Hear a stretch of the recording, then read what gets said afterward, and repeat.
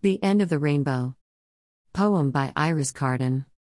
If gold's found at the end of the rainbow, let me tell you, my friend, I'll be the person who's searching over at the other end. I sometimes dream of what I'd do if I had lots of money to spend. But a lifetime of struggle has taught me I can't expect the struggle to end. There are people I'd want to help who I know are doing it tough. There's so much I'd love to achieve. It's not about getting more stuff. Of course, there's things I could buy to make life easier for me. I could make my home accessible as my body moves less freely. But there's no pot of gold I know of, no genie offering a wish. I pay my bills and have food to eat. Life could be much worse than this. I still daydream of all I could do, if I gained sufficient money, to support those I know need help, with financial security for me.